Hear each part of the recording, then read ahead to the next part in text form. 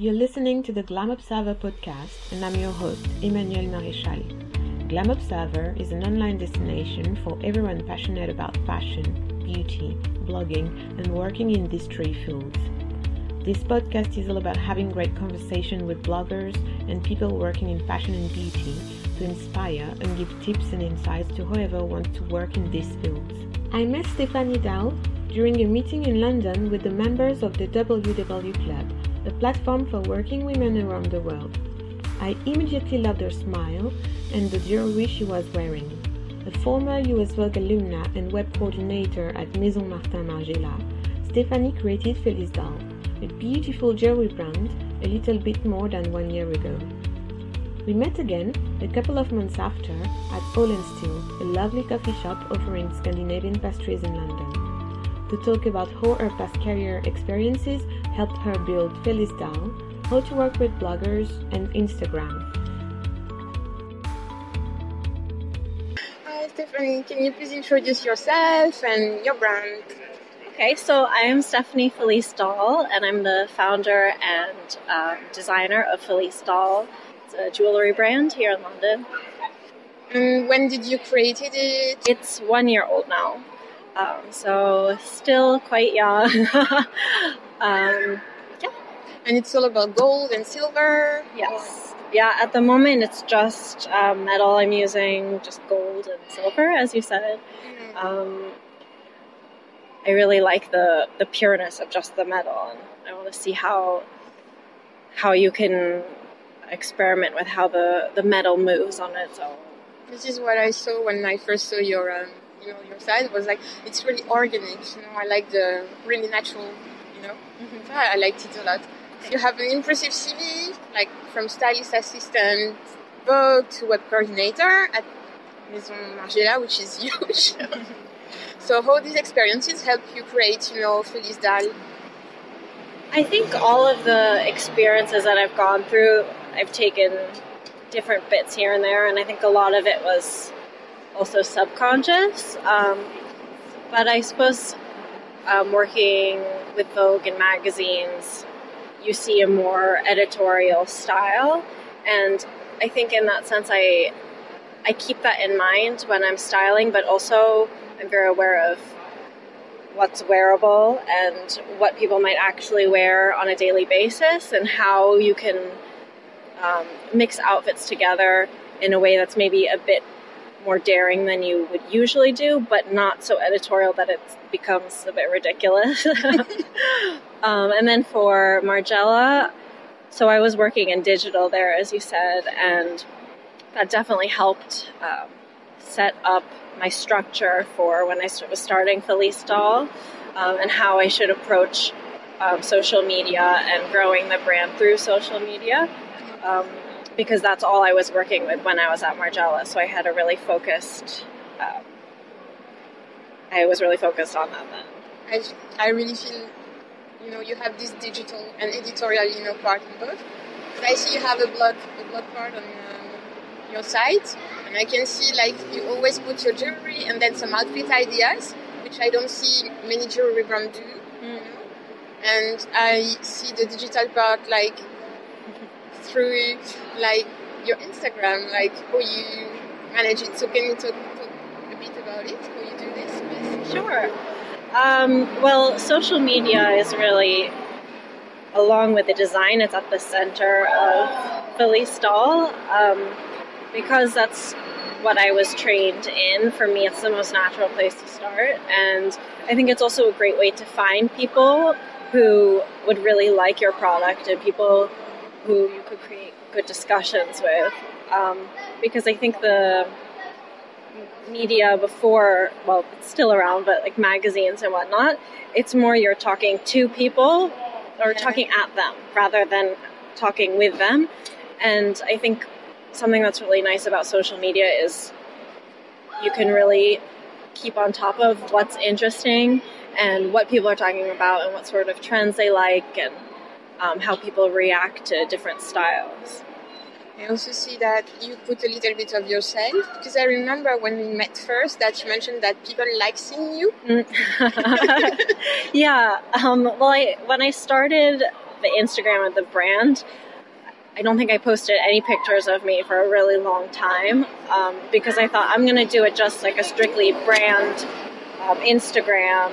So I'm just going to focus on the jewelry and not about me, myself. And I noticed when I started putting pictures of myself, I was getting more likes and more interactions. And I thought, I guess I can understand that, because in the same way as when I look at other brands or I see another profile and this person's a designer or this person has this cool job, it's more the person that you connect to rather than just like, oh, that's a pretty, whatever. I had a little bit the same approach with my own Instagram. At the beginning, I was like, okay, I'm just posting stuff that is inspiring to me. Mm-hmm. Then I had like few likes, and then as soon as I started doing, that's also why I do outfits on my blog, instantly I see like a peak, I just find it amazing because I'm not that interested. Sometimes you think you're not, and then people really, like you said, like really need to connect with you. Like, do you have any other social media, or you just like Instagram the most, or? So I focus mostly on Instagram right now, I think because it's mostly a visual platform. And then, so that's the one I personally like best. But then I also do Facebook, much more rarely though. I try just to post kind of if there are news, or don't forget to check out this other part of the website, things like that. And then also Twitter. So that's also news. It's like, this blogger posted on this, or I'll repost some things that I think people who like the brand would like. So often it's Scandinavian related things, like a guide to Stockholm, or you have to try these different cinnamon buns, something like that. And then I also have Pinterest. So I pin inspiration, and then I also pin their different outfits that are like a bloggers or whoever styling my jewelry. When you talk about bloggers, and I think you work really well with them, and I don't think you find, like, even huge brands, sometimes I don't think they have a good strategy actually to approach bloggers, work with them, because sometimes I think they just care about the numbers rather than, if this person actually really like the brands, or, if she actually has a proper committed, following. So how do you work? How do you work with bloggers? I know you have a lot of Scandi bloggers, because your brand is Scandi, which I think it's really nice. So how they come to you? How do you work with them? So usually I look for bloggers who I think their style fits really well with the brand or their message. And sometimes I approach them, sometimes they approach me. But I think it's really important what you were saying about how you have to try and pick people who suit what the story you're trying to tell. And a lot of brands, I think they just focus too much on the numbers, and it's like, okay, she might be popular, but maybe her followers don't care about whatever this product is that you're talking about. Because when I see them on your feed, like, you feature them, and then I go and see their Instagram, and actually, like, you have a similar style, so I don't see like a difference. I'm like, okay, she's really liking the brand, So I really appreciate that, because I don't see that in big brands. Yeah, I think also what I try to do is when I work with bloggers who share a certain aesthetic, I think it's also more likely that they will really like the product and therefore keep wearing it, which is good for me and also good for them, because I think often with bloggers, it is how a lot of them make their living. So sometimes they just promote things which they maybe kind of like, but it's more also they get free product and they get paid for it. So I really try to pick people who I think would actually enjoy the product and not just oh, I like it enough to post on it once. I'm just like really amazed by that, because as where I work, and we have bloggers also, and I just think you have some brands, they just have a new department, just to work with bloggers, but I really think that they don't understand, you really pay attention to the fact that they, it's their living, blogging. Whereas for big brands, it's just like, oh, these girls that, drinking some coffees, taking pictures and, like that. And I think, so when you approach them, do you have like contract or is it just friendships? I think it depends. It's a bit of both in a way. There's always some sort of exchange that's agreed upon. So that way we both know what's going on, and I'm not going to be like, why am I not seeing this? Or they think, why am I not getting this? However, so I try and make it clear when I'm in contact with them. And then also on the friend side, I try to meet up with as many of them as I can, because I think it's really important to have a personal connection. Like, you can email people as much as you want, but I don't know if you've ever experienced this in an office, if you're writing to someone from the American team or whatever, and you meet them in person, they're so different than an email. So I think with bloggers, you can get such a perception of them on their Instagram, but it's not necessarily how they are as a person. So it's nice to be able to connect to them on a different level too. I know what you mean. And you didn't have, I also have like some people telling me they have some problems with bloggers. Did it ever happen to you? No, not so far, luckily. You're super lucky. Because sometimes they say they're not on time, answering when you need something, or that's good. Yeah. I think it maybe also depends on the size of the blogger, or I don't know if you tell them when you need it by already at the beginning when your team is talking with them. I'm pretty relaxed about when they post, as long as it's within a reasonable amount of time. Yeah. So all okay so far. So I think you answered a little bit before, but do you think influencers work better for you than traditional marketing? I would say yes, definitely.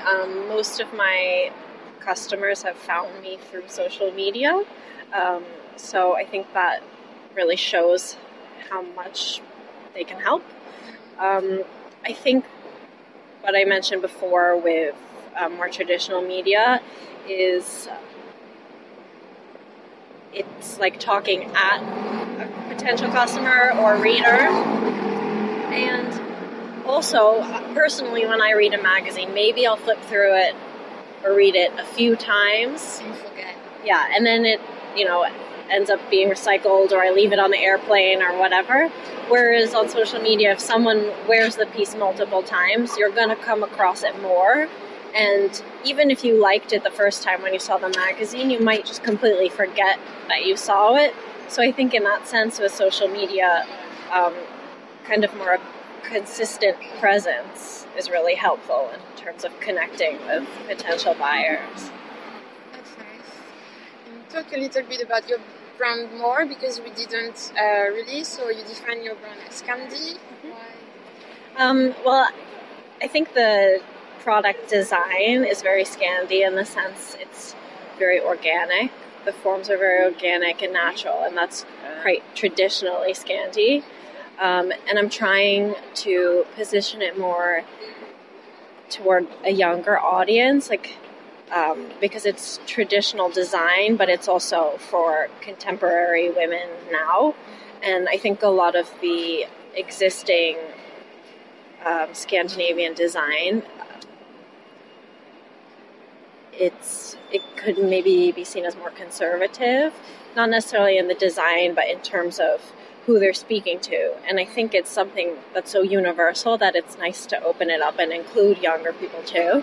I've seen, when I think about Scandi, I think obviously about H&M and COS, And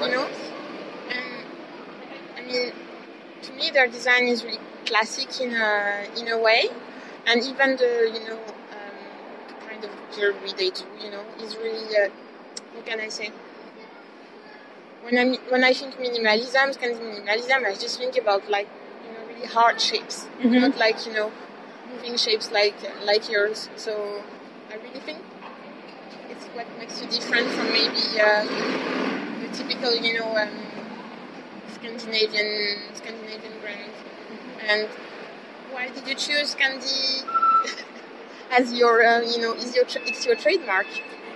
Well, I'm half Swedish, half Filipina, and I grew up with a lot of Scandi design around me and just design influence at my home, and then also every time I'd visit my relatives in Sweden. My grandparents there are architects, Right. and they have a lot of really beautiful Scandi design in their home, which when I was growing up I didn't think anything of, because it was just like, oh, this is grandpa's house. It wasn't like, it's just how it looks. And I think being surrounded by all these really natural and pure and minimalist forms, it kind of just sunk in, and that's what my eye was trained to like. And so that really stuck with me, even not having grown up in Sweden, growing up mostly here in London. So it's a very natural place for me to yeah, exactly. It's really interesting, and I also think I don't know, when you said I saw you were Swedish Filipina, I was like, I've never seen met someone Swedish Filipina. So can you talk a little bit about your story? Sure. Well, my father is Swedish and my mom's from the Philippines, and they met in the States. So I was born there, and that's why I have an American accent. But I grew up in the UK, and I've also lived in Paris and New York, and now I'm back in London. It's super international. And do you think being Filipina influences a little bit your brand, or not at all? I think it does, actually. In the first, I guess, most obvious way would be with the gold, because most Scandis, they prefer to wear silver, from what I've experienced. Yeah, and when you look at the Scandinavian jewelry, often it's just in silver. They don't even make it in gold at all. And for me, I've always been more attracted to gold, and maybe that's coming from the Filipino side. And for me, it was an obvious decision to start with gold in my designs too. I had a really stupid question, because I've never been there, but since we said that your design are not typically Scandi, do you feel like in the Philippines you have a connection with nature more than in Sweden, and that makes your design so different?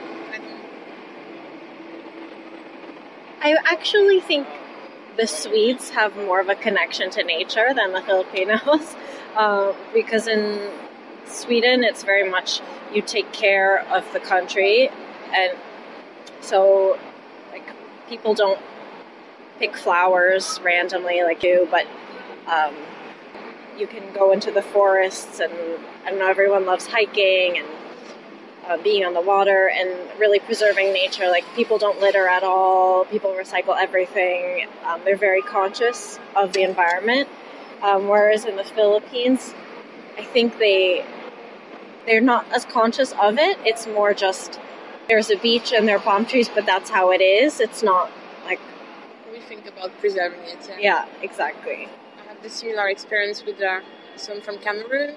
And in Cameroon, I think they have beautiful, nature, but it's not like they don't care. It's just like, oh, it's there, so it's there, so we don't really think about doing anything about that.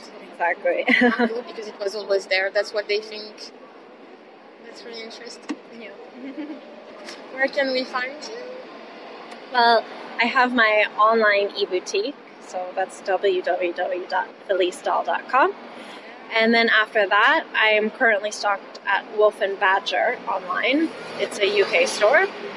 And then also at La Bespoke Bridal Boutique, it's a bridal boutique outside London. It's a showroom, so you need to make an appointment to go. But they have really cool, unique brands, and I thought that was a really good place to be positioned. I think it's also really good to not be just like your everyday jewelry, because I think if someone wants a really, really unique ring for wedding, I think yours are just perfect. They're just not, like the random rings. They're just like personal. So then you have Facebook, Felice Dahl, Instagram. Yes, Instagram, Pinterest, Twitter. They're all linked on my website too. Thank you. Thank you.